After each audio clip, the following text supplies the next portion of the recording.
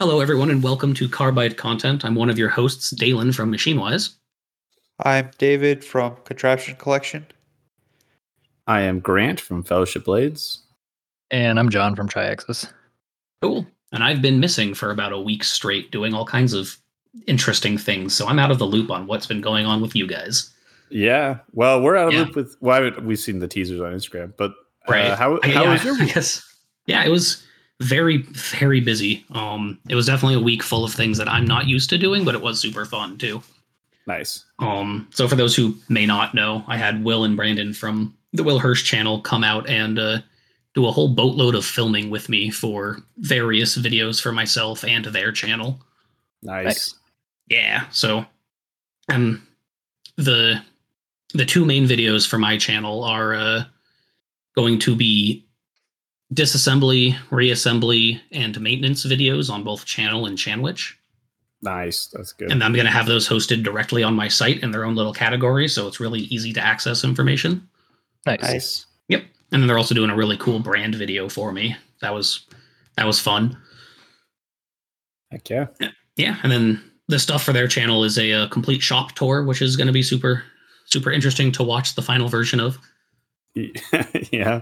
Yeah, I'm sure I'll enjoy that. Yeah. And then we also did a product line explained / like deep dive into my older products history. Ooh, that's cool. So it's kind of, honestly, that'll be really helpful for the future so people can better understand our products and what is available and what came before them and why. Right. Cool. Yeah. So it was a load of fun. We took today to kind of just go up to Sedona and yesterday, we took yesterday off to go to Sedona, have some fun. Nice. Yeah. Other than that, I tried to keep the shop going as best I could while they were here, but obviously that's difficult. So yeah. Anytime really I have a friend over, I'm like, this is not a productive day. Right. Fortunately, Jacob and William are an amazing team, and they've kept the majority of things going. Like in terms of production, it's been going really good. Nice. Yep. And William, dude, he has nailed anodizing. He has full control. Like he has full control over the laser and like full ownership of the anode process, and he's been doing some really cool shit. Oh, that's so cool. That's really nice. Yeah. So yeah, they've got it super covered. Hell yeah. Yeah. So is this the official launch of your YouTube channel for real? Like, are you gonna keep up with it? It will be when I have those videos. Right. Okay. Yeah, I'm gonna try. I'll see. I think video ideas will be a little more difficult for me. Yeah. But yeah, I have a lot of ideas I want to do, and fortunately, I have a DJI Action 2, so like I have some form of decent video recording ability. Not like the best, but it'll suffice for what I need. Yeah. Yep. Cool. Yeah, it'll be probably a couple months until I have those videos from them because they have a lot of editing to do. Yeah. Mm-hmm. Sweet. Yeah. Fun. I think the thing I learned the most about the processes that we have right now is I need to make them shorter somehow. The actual because process right now, like all of our programs. Because right now, after this podcast, I have to go back to the shop for all of 5 minutes to get 2 machines running on their night run. Nice. Yeah, it's like 8.5 hours right now. I mean, it's not bad in terms of like if you have things for overnight, it's good to have them just run. But I'd love to be able to have them run within one shift. Be able to get the night run going by before the end of the first shift. Then no one has to come in for 5 minutes to press screen buttons and whatnot. Yes. How much time do you have to save? Realistically, probably 30 minutes off of 8 hours worth of programs, which should be moderately viable. Oh, that's I'm sure you can do it. Yeah, I can find it somewhere. Yeah. Cool. Yeah. Outside of that, I think I need to hire again real soon. What position for you? Funny enough, I thought it was going to be more of a finishing tech. It's probably going to end up being a machine operator who will be under Jacob. Oh wow! Already. Yeah. So with the brother, now that it's in full bore production, we can't keep up with stock prep anymore. Oh my gosh, that's a new problem. It's a very interesting problem. We have been scrambling to get blades going because we need we need seven blade blanks every single day, like finish heat treated and then finish ground. Right. Yeah. And then we need 12 pieces of tie stock for one machine, and then another 8 for another machine, and then that the machine that preps all the material is the Miltronics, and that also runs the Prismas. Mm-hmm. Oh, I forgot you do like a decking pass for all your. We basically have to, unfortunately. Even on your Channwich stuff. Yep, even for the Channwich stuff, because apparently it's impossible to hold 10 thou on a bandsaw cut. So, okay, I need to swap to larger pit bulls. Well, or we need to talk about this on a larger, more in-depth scale, because I basically sat down, not in reality, but I talked to my titanium rep, and I was like, hey, I don't really care what the dimension is, just make it consistent. Mm-hmm. And he basically said, oh, now that you say that, we can, we have the stock come in. These are the general sizes they come in at. We'll just make sure yours is always this size. Yep. And you're grabbing on the plate thickness, correct? Yeah, I'm grabbing on the plate thickness. And then, so let me talk. The Medusas are plate thickness. Honestly, I think they're bandsaw. They don't seem like water jet. Bandsaw cut, thick, rectangular blocks. Yep. The Empress, I was like, hey, we really need to get these more precise because they're sandwich. And so I was really worried about any sort of if the pit bull clamp came up too high, I don't have a lot of room to work with on op 1 because it's so thin. Yep. And so I was like, hey, we need to fix this. And so they literally just said, oh, we'll just hold that plate thickness and then water jet them. And the cost is not that much more for me for the sandwich ones, which I assume your sandwich is not that much thicker than mine, or it doesn't have to be. Sure. Yes, it's 3/8 thick. That is, that's a fair bit thicker. Well, yeah, because your stuff is sandwich, right? Yeah, but it's coming in at 200 thou ish. Yeah, 200 to 210 on the thickness. Yep. Yeah, because I need 90 thou to hold on to, plus the 1/4 inch, which comes out to 340 minimum. Gotcha, but you can still water jet that, no problem. And yeah, so I tried having this conversation with my tie vendor, and I've been using them now for 3 years. Mm-hmm. And the answer was basically no. Really? I even told them hey, what if I made you a go no go gauge?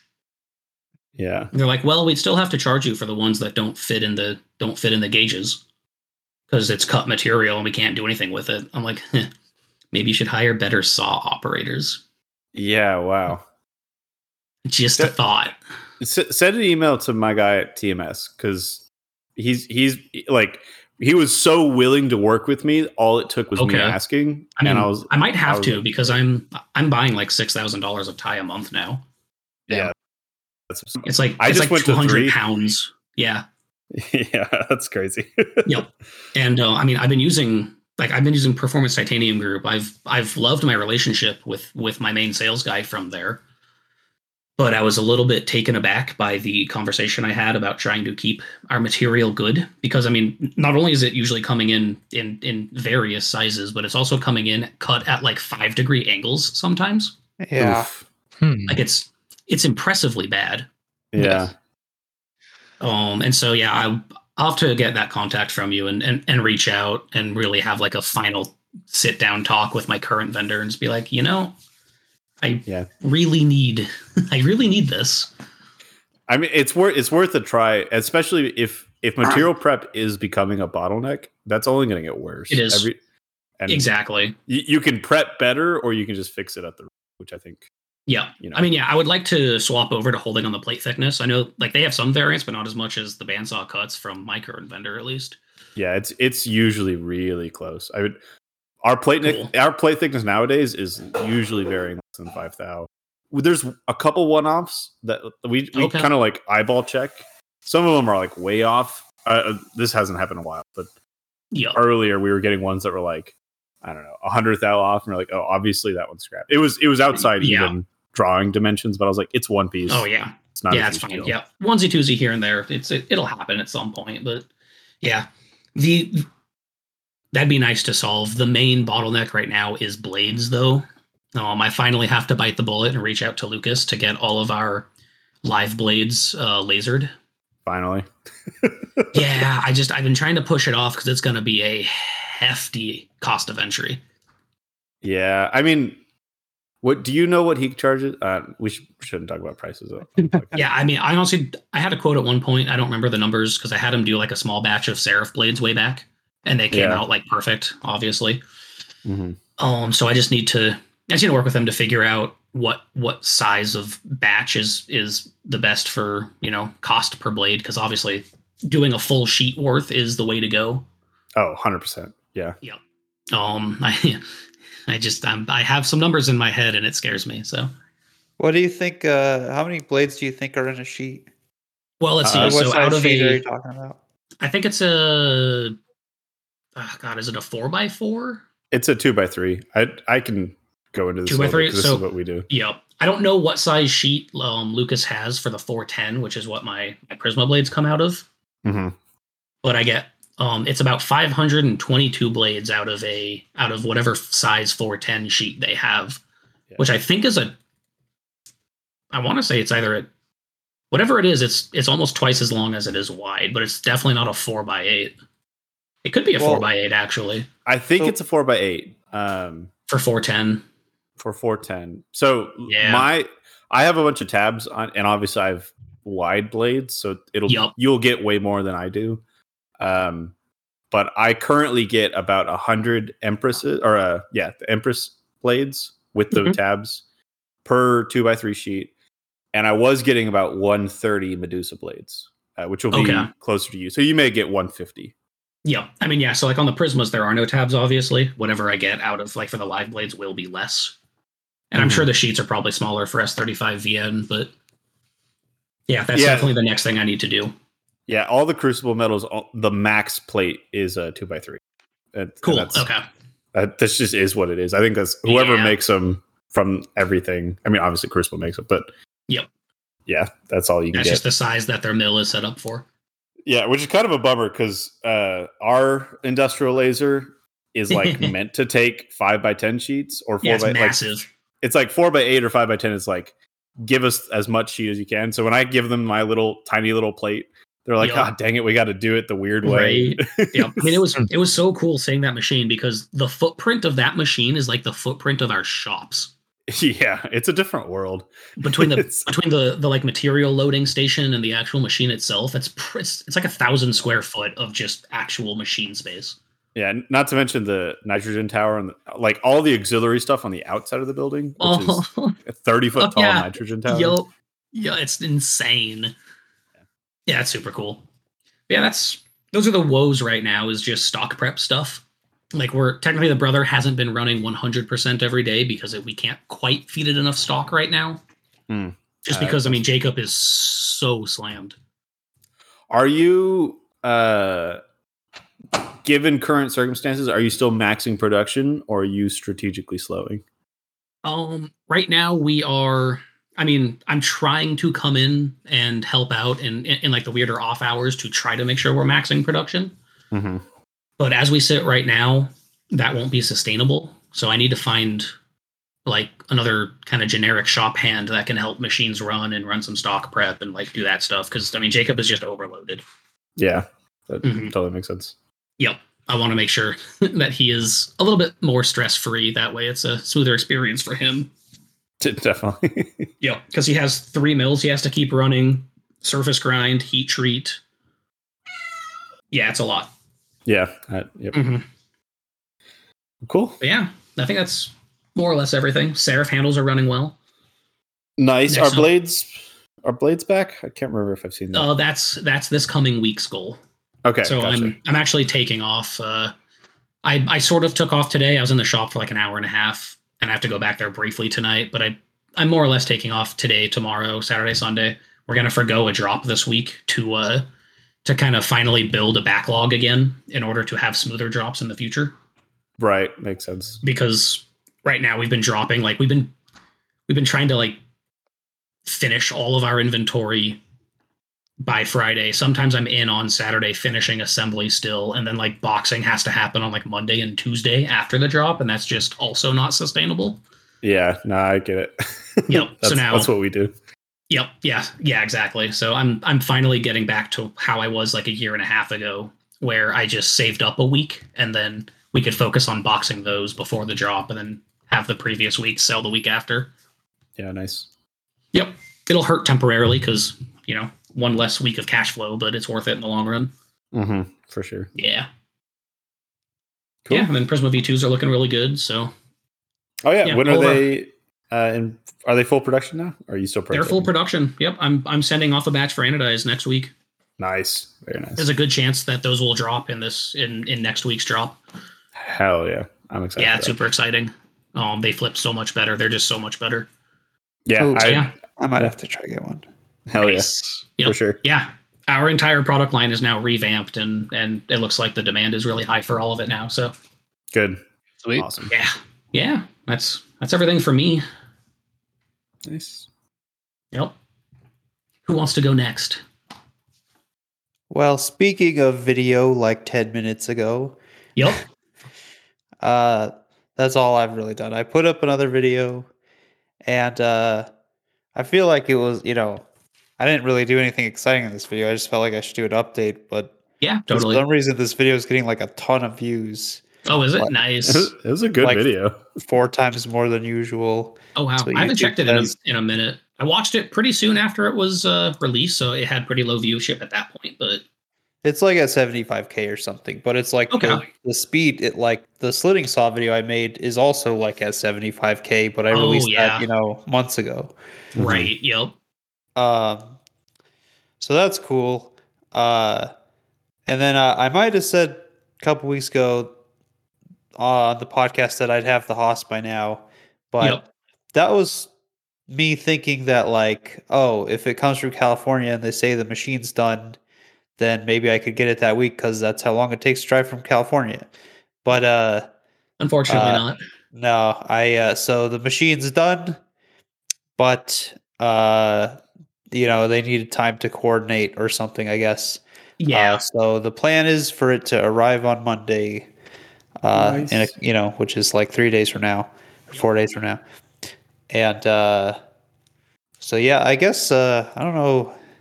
Sweet. Now by arrive, does that mean it'll arrive at your rigger's warehouse on Monday, or the riggers will bring it to your shop on Monday?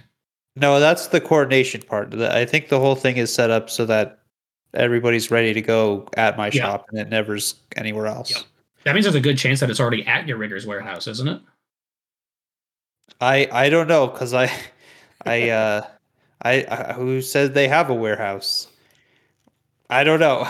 Interesting. Okay. I just I'm going with the riggers that the Haas rep here likes to use, and he sounds very happy about them. And cool. Do you know what the name of the riggers are? I might, but I don't know if I want to say it in case I get it wrong. Yeah, it's fair. Yep. So I know there's a very large rigging company called Dunkel Brothers, I believe, and they service Dunkel Brothers. Yeah, Dunkel Bros. I think I'm pretty sure that's their name, and they service a lot of states. I'm pretty sure. I think I'm using a local company. Nice. Okay. Cool. Yeah, whoever it is, it's definitely worth building a relationship with them, because I've been saved by my riggers so many times. They've pulled out a lot of favors for me, to get the brother in when they all my machines. They have definitely worked me in their schedule when they shouldn't have. Mm-hmm. Yeah, I think everything's gonna be good, and try to get electrical stuff hooked up as soon as possible, so that then Haas can come back and or actually Haas can come in and do the final setup stuff and do the install, get the probe. They probably have to do the probe install and whatnot. Do they? Well, yeah. So the machine has to have electricity for them to, do anything. I think. Take off whatever saran wrap and such. But yeah, so made sure I had some buckets of coolant, and I've bought a few tool holders. Nice. We could talk about that a little bit, because I'm constantly doubting what I want to do with tool holders. Yep. And I thought I was figured out, and then John comes into Discord and he's like, well, what about this? And I'm like, John, I So didn't what did need you these go for? thoughts in my head. I thought I was good. Yep. What'd you get right now? I got a few hydraulics that are a 1/2 inch bore, Yep. and then a few sleeves. Yep. And then I got two, I think SK10 holders, Mm-hmm. and I got like 3 ER20s. Nice. Cool. Yeah. And so the thing that makes it so complicated is I really want to see how coolant works with all these tool holders. So if I like the through tool coolant with the hydraulics, then I'll just probably get more of those for other end mills. If I don't like it, then maybe I'll get the on size hydraulics so I don't have the sleeves, and there's a smaller nose, so maybe the other coolant will be able to reach it better, but maybe that won't even be a problem. And then if I don't like hydraulics at all, then the SKs, I want to see how those compare with run out and with coolant based on the length. There's not a lot of lengths available for the SK. And then the ER, kind of same thing. I'm sure ER will be fine for I'm just going to use it for drills basically, but I got like the shortest ones possible, ER20. Yeah. And maybe I'll want slightly longer, again, because of coolant reasons, but we'll see. Yep. So by coolant reasons, you mean flood coolant?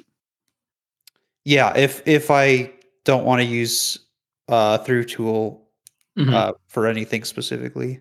You shouldn't have any problems getting flood coolant anywhere you need it.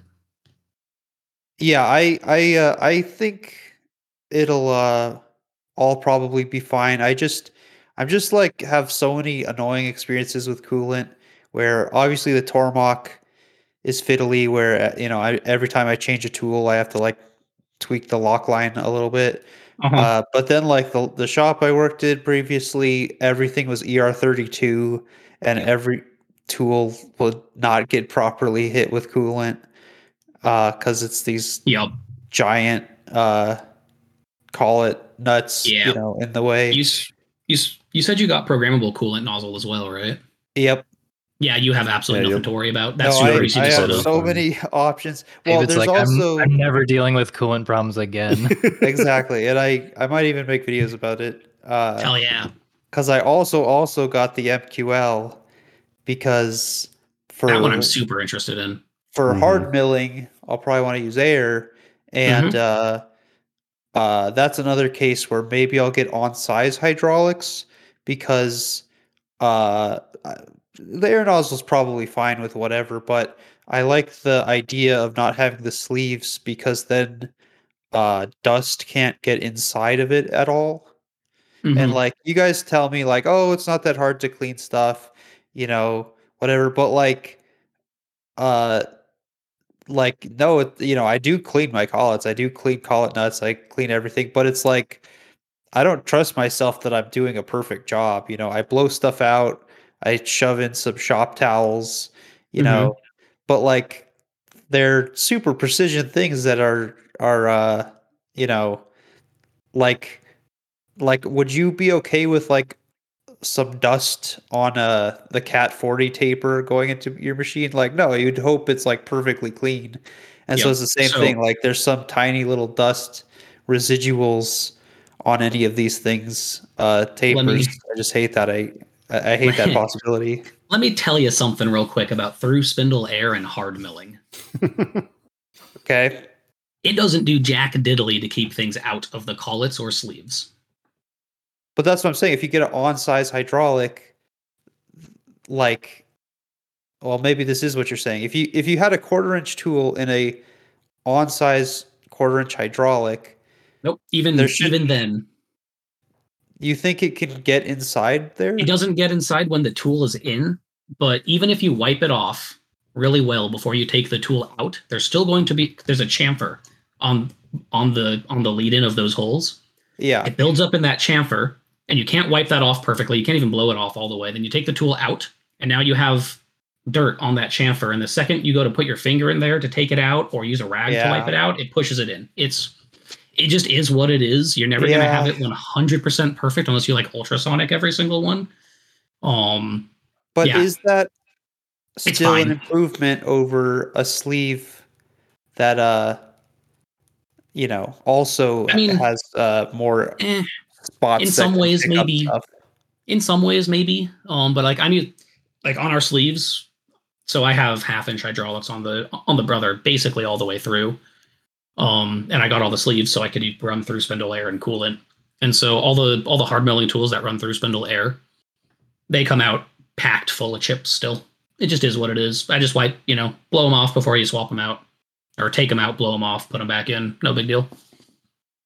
Yeah, it's just always surprising to me where stuff gets in like an ER16 tiny collet, in the collet nut, you know, and like, I don't know, maybe I'm silly, but I just like the idea of trying to cut down on that to the greatest extent possible. I mean, yeah, I definitely appreciate the attention to that. That's obviously like your first line of defense towards good tool run out and all that. But because cleaning them meticulously is something you're going to have to do. Because like even if it gets in the hydraulic with sleeve, you're removing one part. You don't even have to clean a nut because there is no nut. Hydraulic without a sleeve, you're not having to clean a collet sleeve type thing or a nut. So all you have is the bore. And so just, to me, it's still like you're eliminating things that have to be cleaned. And like, there's always like ideal ways to do things, like how things should be done. But, we all could be lazy. And so eliminating things where you don't ever have to worry, like, oh, was I in a rush that day and scratched up the inside of this taper or whatever. But I don't know. Like I said, I'll probably get a bunch more of other things. I like the simplicity though, so I might even get some set screw holders. But I'm not sure. It depends how I like other things.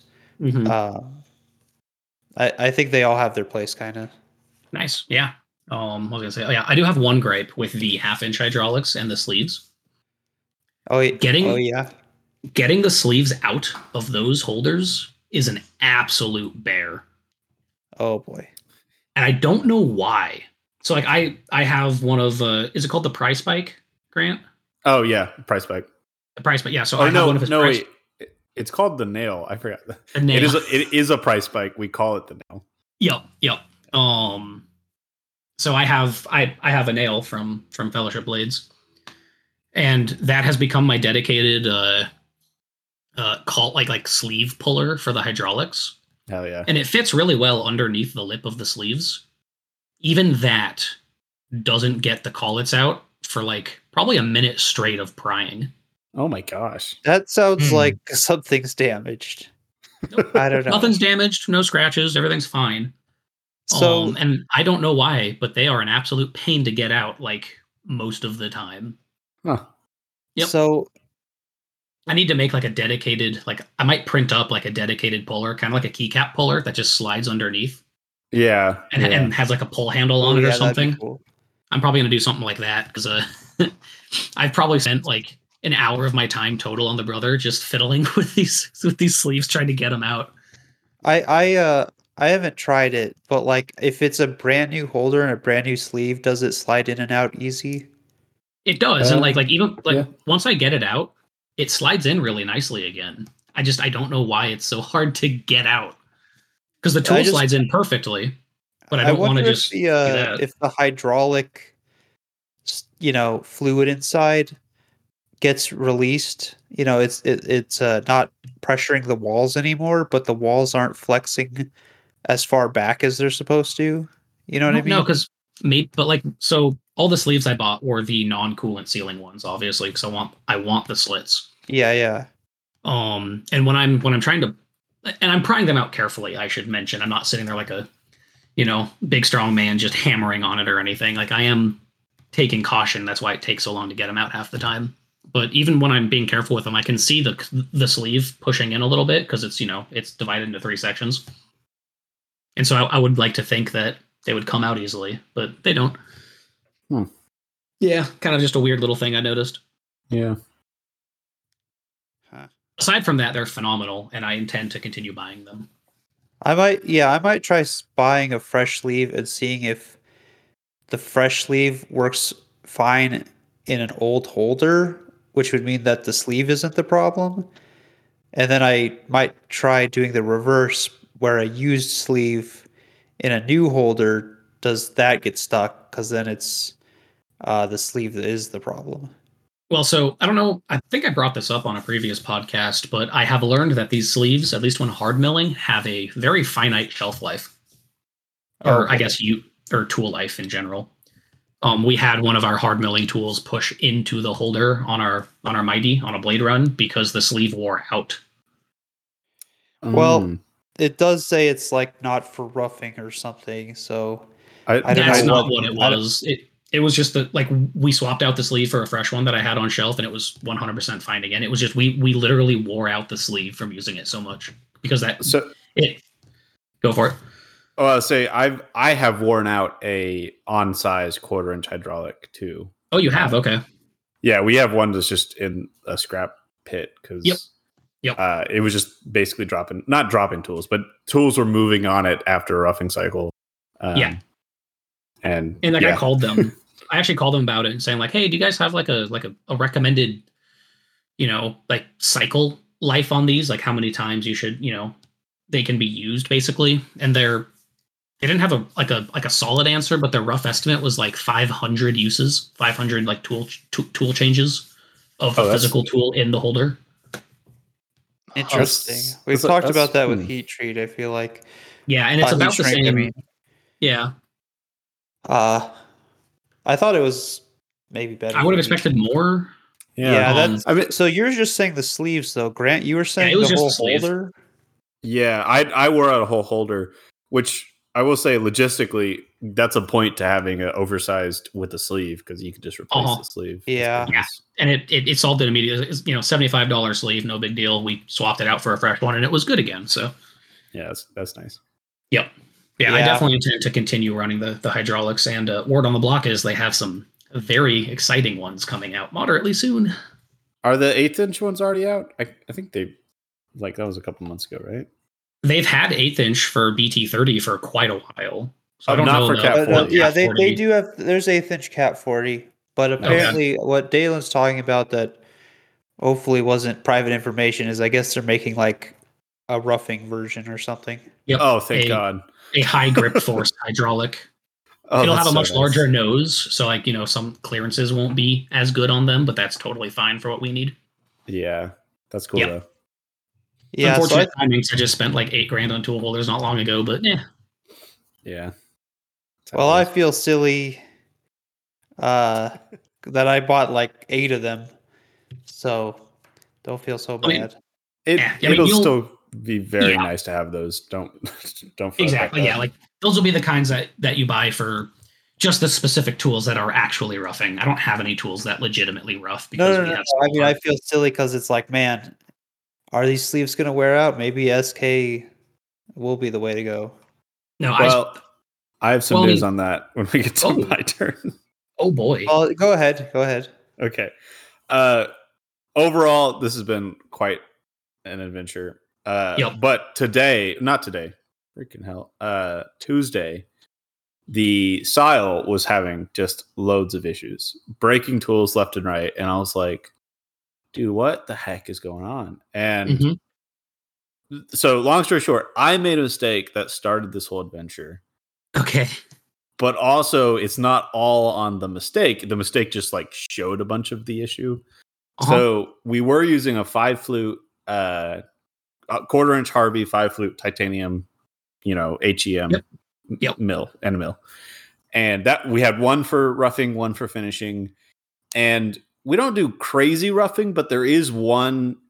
We basically cut off the bottom of our stock, which is a full depth slot kind of halfway up the flutes, and we just plow through it. Yeah, it is a pretty ballsy toolpath. I got to see it. Yeah, it's a pretty ballsy toolpath, and the only reason I do it is because the first time I ran it, it just worked so well that I was like, let me just keep running it. And overall, it's pretty good. One time we had like undersized stock, or there was a chip, or something got weird with the clamp, and it threw a piece of stock. But yeah, was like, I was there for that. Yeah, that was like I was showing Deylan, and it was like whatever. Let me show you this cool thing. But otherwise, it's been running great. We've run at least 60 sets of handles on it, and nice. Like I just realized for the past month or two that I've been running the machine, we barely changed any tools. I don't think we had a single tool breakage from when I ended prototyping to last week. Right, it's like a curse. It's a blessing and a curse. Yes, because they all started breaking. Yep.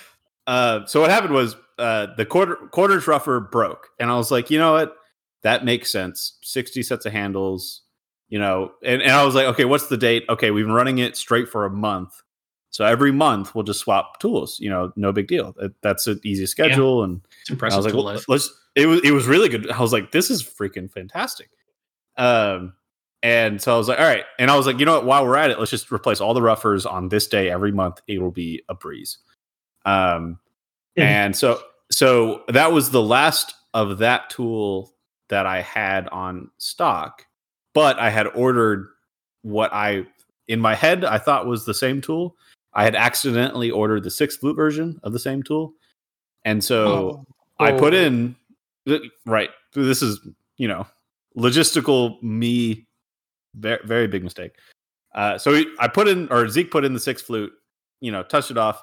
Nobody really batted an eye. He looked at it and was like, hey, this one's 6 flute, this one's 5 flute. And I was like, I think I knew what I was doing, obviously. Right. Because I think at some point I might have had the thought of like, if the 5 flute's working, let's see if the 6 flute works. But I didn't really intend to replace it. But then obviously my brain kept moving or stopped moving. I don't know. Anyway, so 6 flute goes in, and I think he immediately breaks one. And I was like, oh, let me check the toolpath. Oh, the toolpath still says it's for 5 flute. Let me change it to 6 flute. Tweak the feed the speeds. Great. Runs it, a couple days or a day or two. Fine.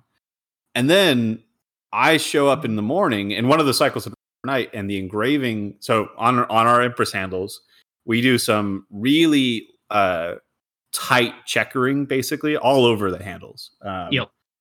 And it does it on the inside, does it on the outside. It's a super fast toolpath. It's running at 600 SFM, I think. Something. I'm maxing out everything I can, just engraving. And the engraving was not there, basically. It was like it had cut, but it was cutting flat. So there wasn't actually peaks and valleys or like diamonds. It was just completely not there. And I was like, that's weird. Let me check all the tools. Obviously, the engraving ball and mill was broken. I was like, okay. It's also been running for a month, and it's been running hard. That makes sense. We'll just replace that too, along with everything else. And then I start like checking dimensions, and everything's kind of out of whack. And I'm like, what the heck is going on here? And I thought I fixed things. I replaced the tools I needed replacing. I checked everything else, retool, offset everything, ran the next palette, and then the engraving tool broke again.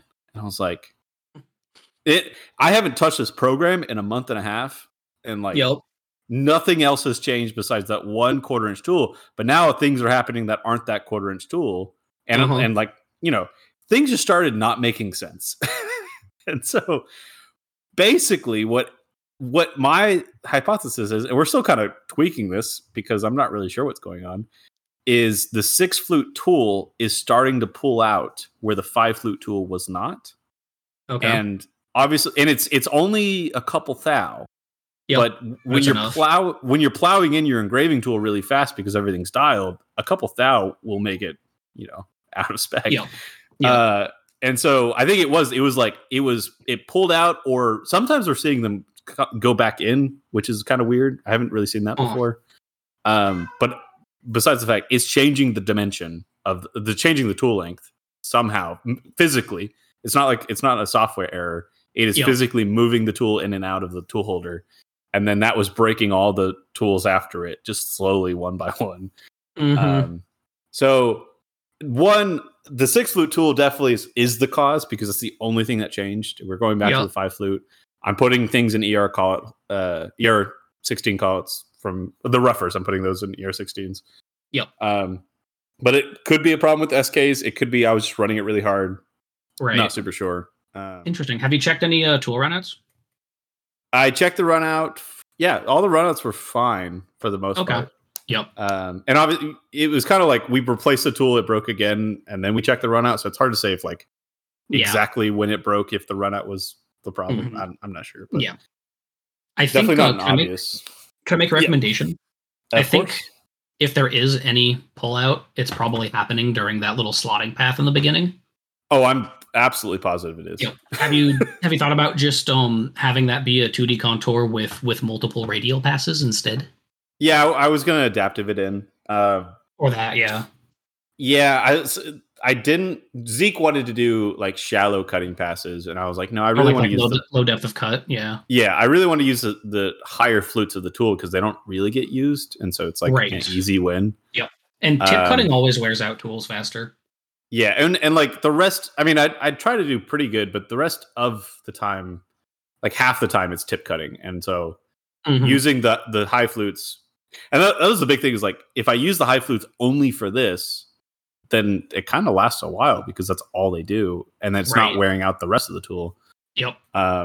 So yeah, I am thinking about tweaking it down to an adaptive, just, it's the right way to do it.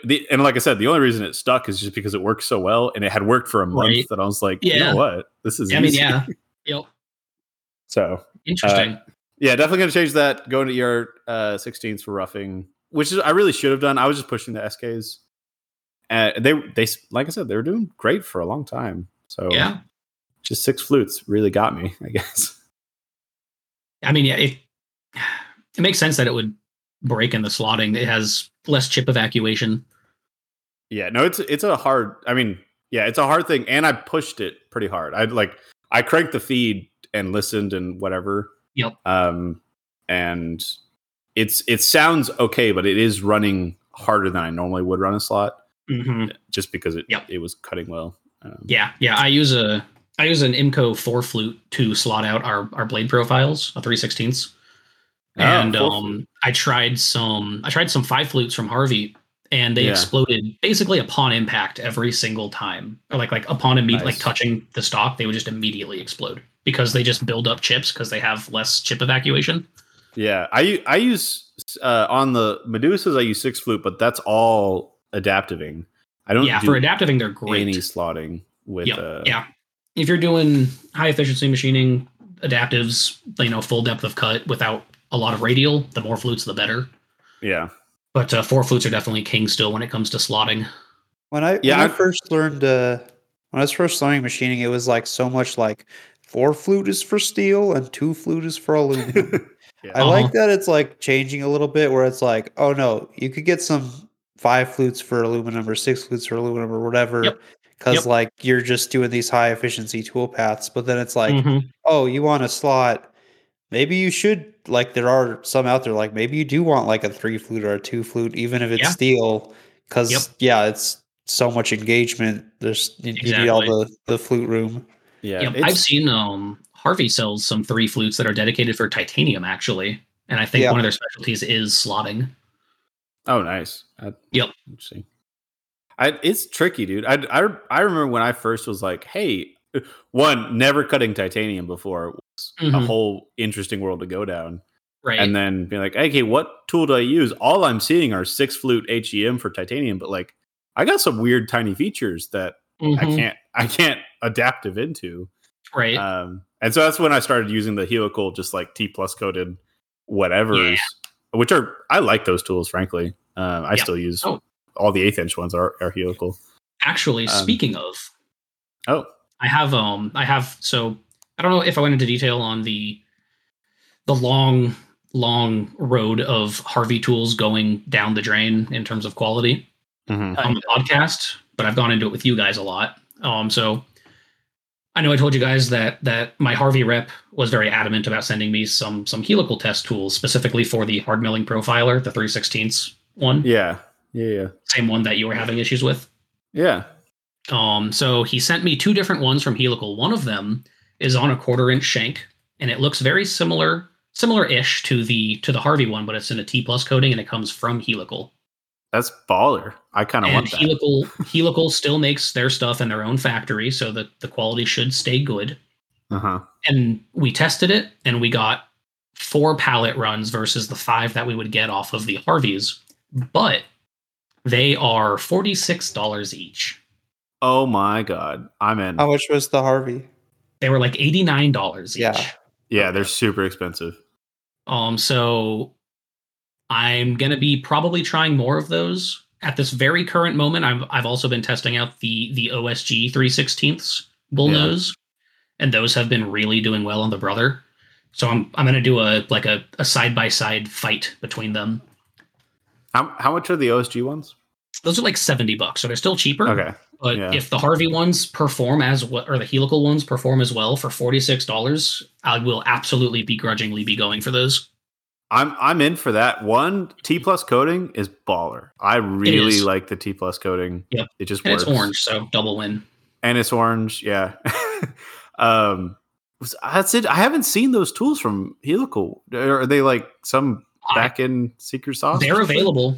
They are on the site. I never knew they existed. While we talk, I'm going to go find them, though, and link them. Yeah, please do, because I would love to stop using the Harvey ones, because, God, they're expensive. I run, this is how much it got me, is I'm running that $89 tool per pallet every day. And I'm running the I'm running the OSG, $80 or $90 tool per pallet every day. So I'm spending a lot of money every day on pallets, just because I want that fresh, clean thing for the pivots and for the Zen cups and for everything.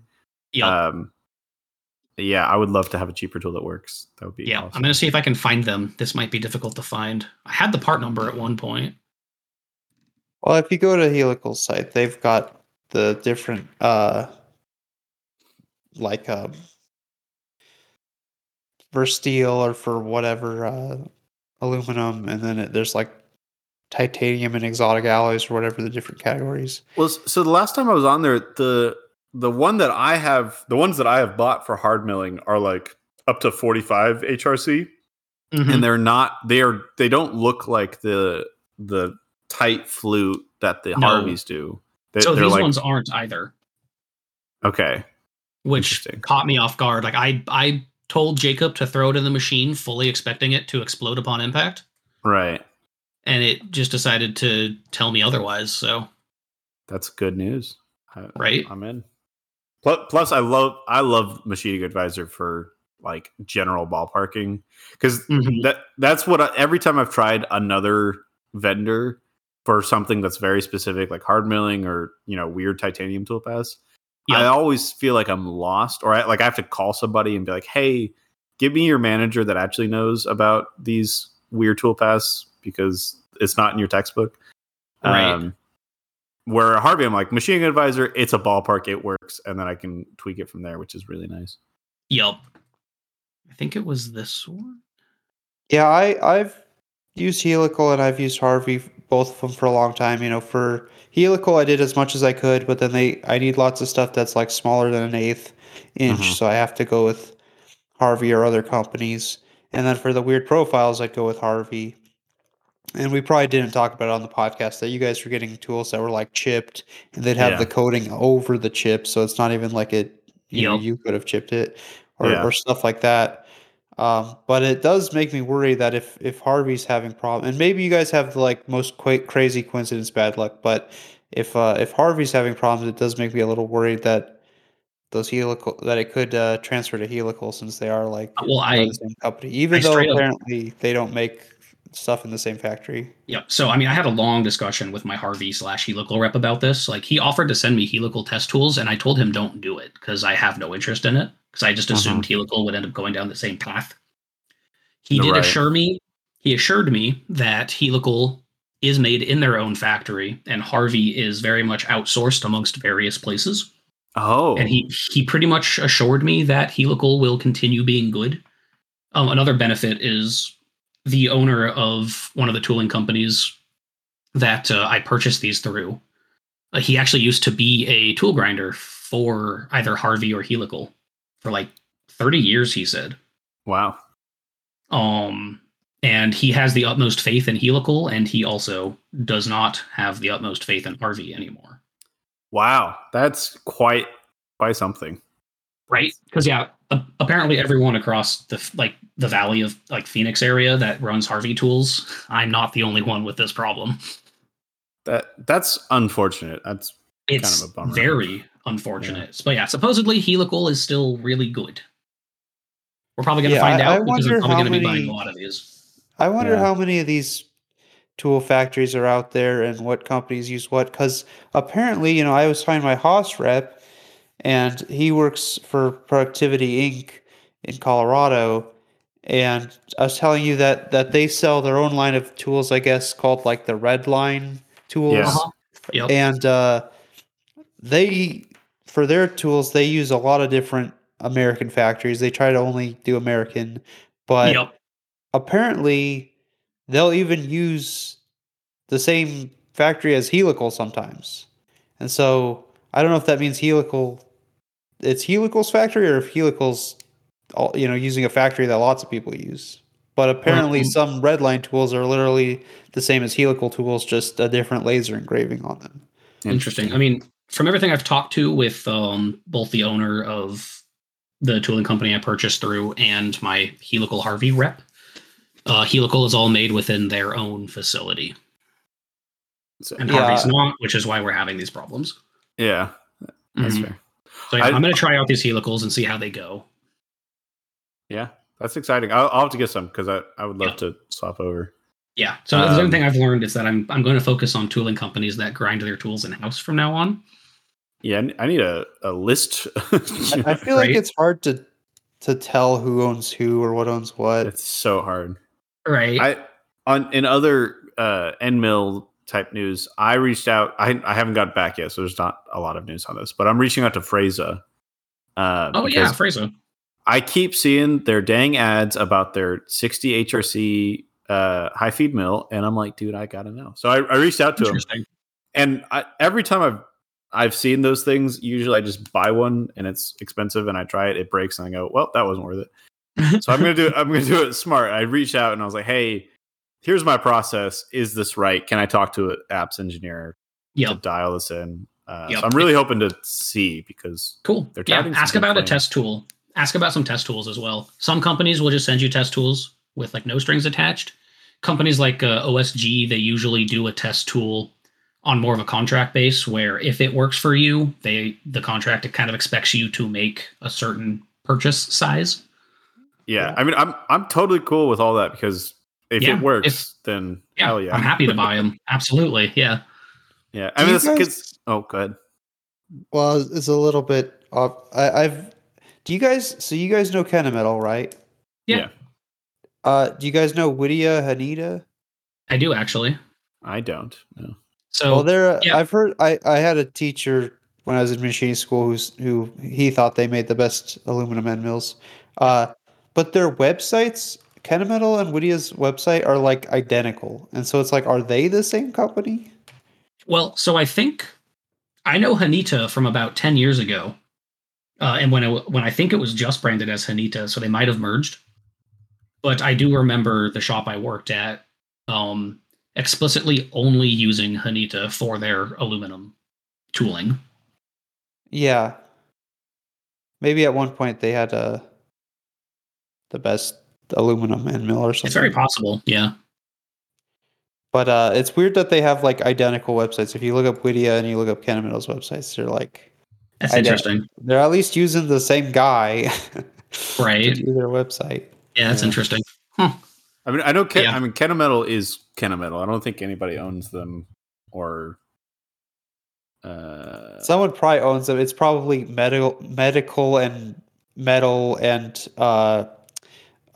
Receipt Manufacturing Incorporated Holding Group, and they also own some company that makes drywall. Well, I have the answer. I just popped on Wikipedia. Kennametal acquisitioned Whittier Group in 2002. Oh, wow. Okay. Yep. So that was Whittier, Haneda, and Whittier GT. So Kennametal owns Whittier. There you go. There you go. Yeah. Should we get into John? We should. I don't John, know. tell us your things. Let's see. I was engraving something, and then it wasn't engraving right, and I was like, "What's going on here?" Swap the tool. Wasn't engraving right. I was like, "What's going on here?" Swap the tool. It's like, "What's going on here?" Were you in my shop this week? What's going on? Yeah, right. Yep. Turns out I kept grabbing a square end mill and not a ball. Oh my god! This is a 132nd. I was just gonna ask how small is this tool? Unless you really look at it, like. Yep. Did you just have them in the wrong place, or do you not have dedicated spots? No, I have like dedicated slots with tags and everything. I just was like, I know these are the ball end mills because this is what I grabbed like 10 minutes ago. I was like, why does it keep breaking? Oh That's no! So funny. Yeah, I was like, it doesn't make sense. It's deeper than the engraving. It's supposed to be like, what is going on here? Right. And yeah, that's basically how the last 2 weeks have gone. Oh no! Nice. The production's been overall pretty reliable. Yeah, just nice. Same old school and all that.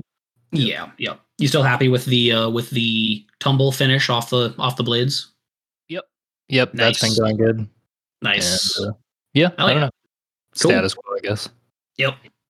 Yeah, I finally dialed in the Slift T blades to get the tumble finish that I'm happy with. Mm-hmm. It ended up being a ball end mills and then finishing with a bull nose. Nice. Yeah. Sweet. All right. Cool. Anything else? No. Just like what have I done the last 2 weeks? I'm trying to think. Yeah. Yep. Cool.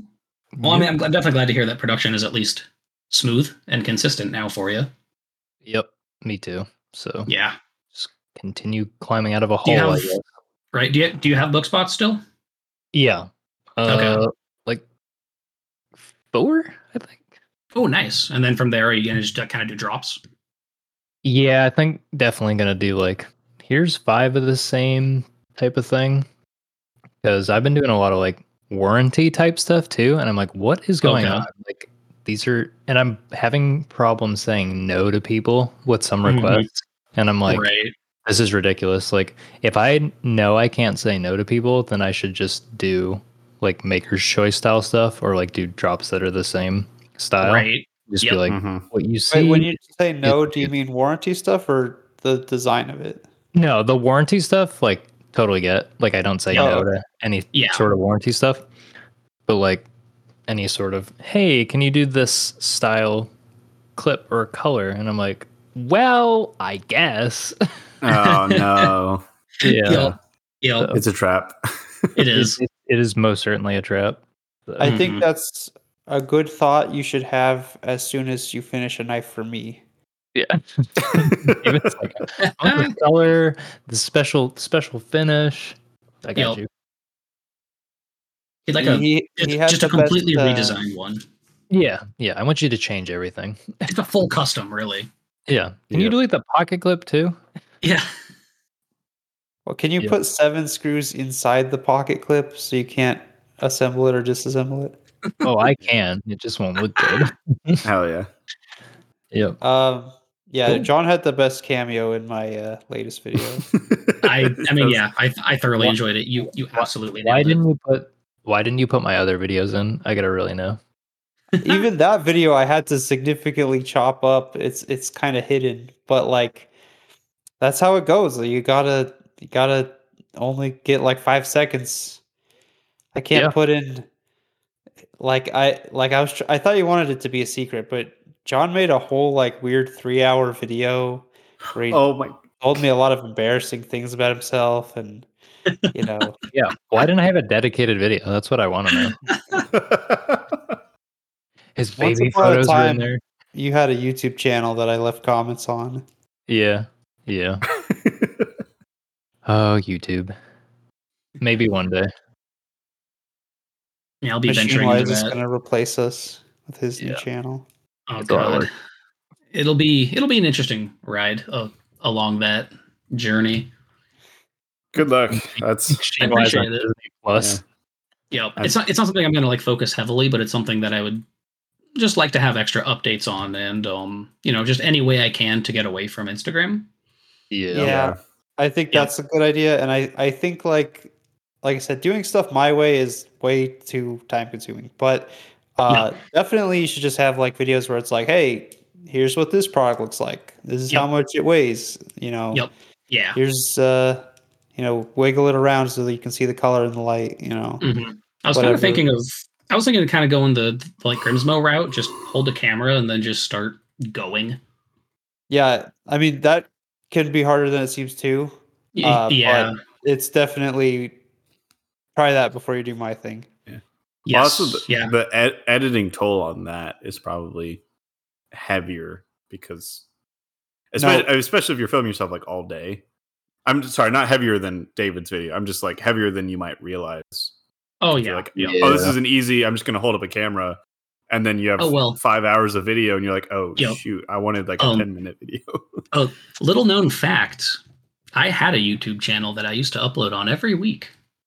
And it was absolutely not machinist related, and I did have to cut a lot of video out to make them functional videos. This was on YouTube and not some other site? Correct. It was YouTube. Was that your quad stuff? I can't remember if we talked about this before. It was not. It was I am not sharing what it was. Good luck, everyone.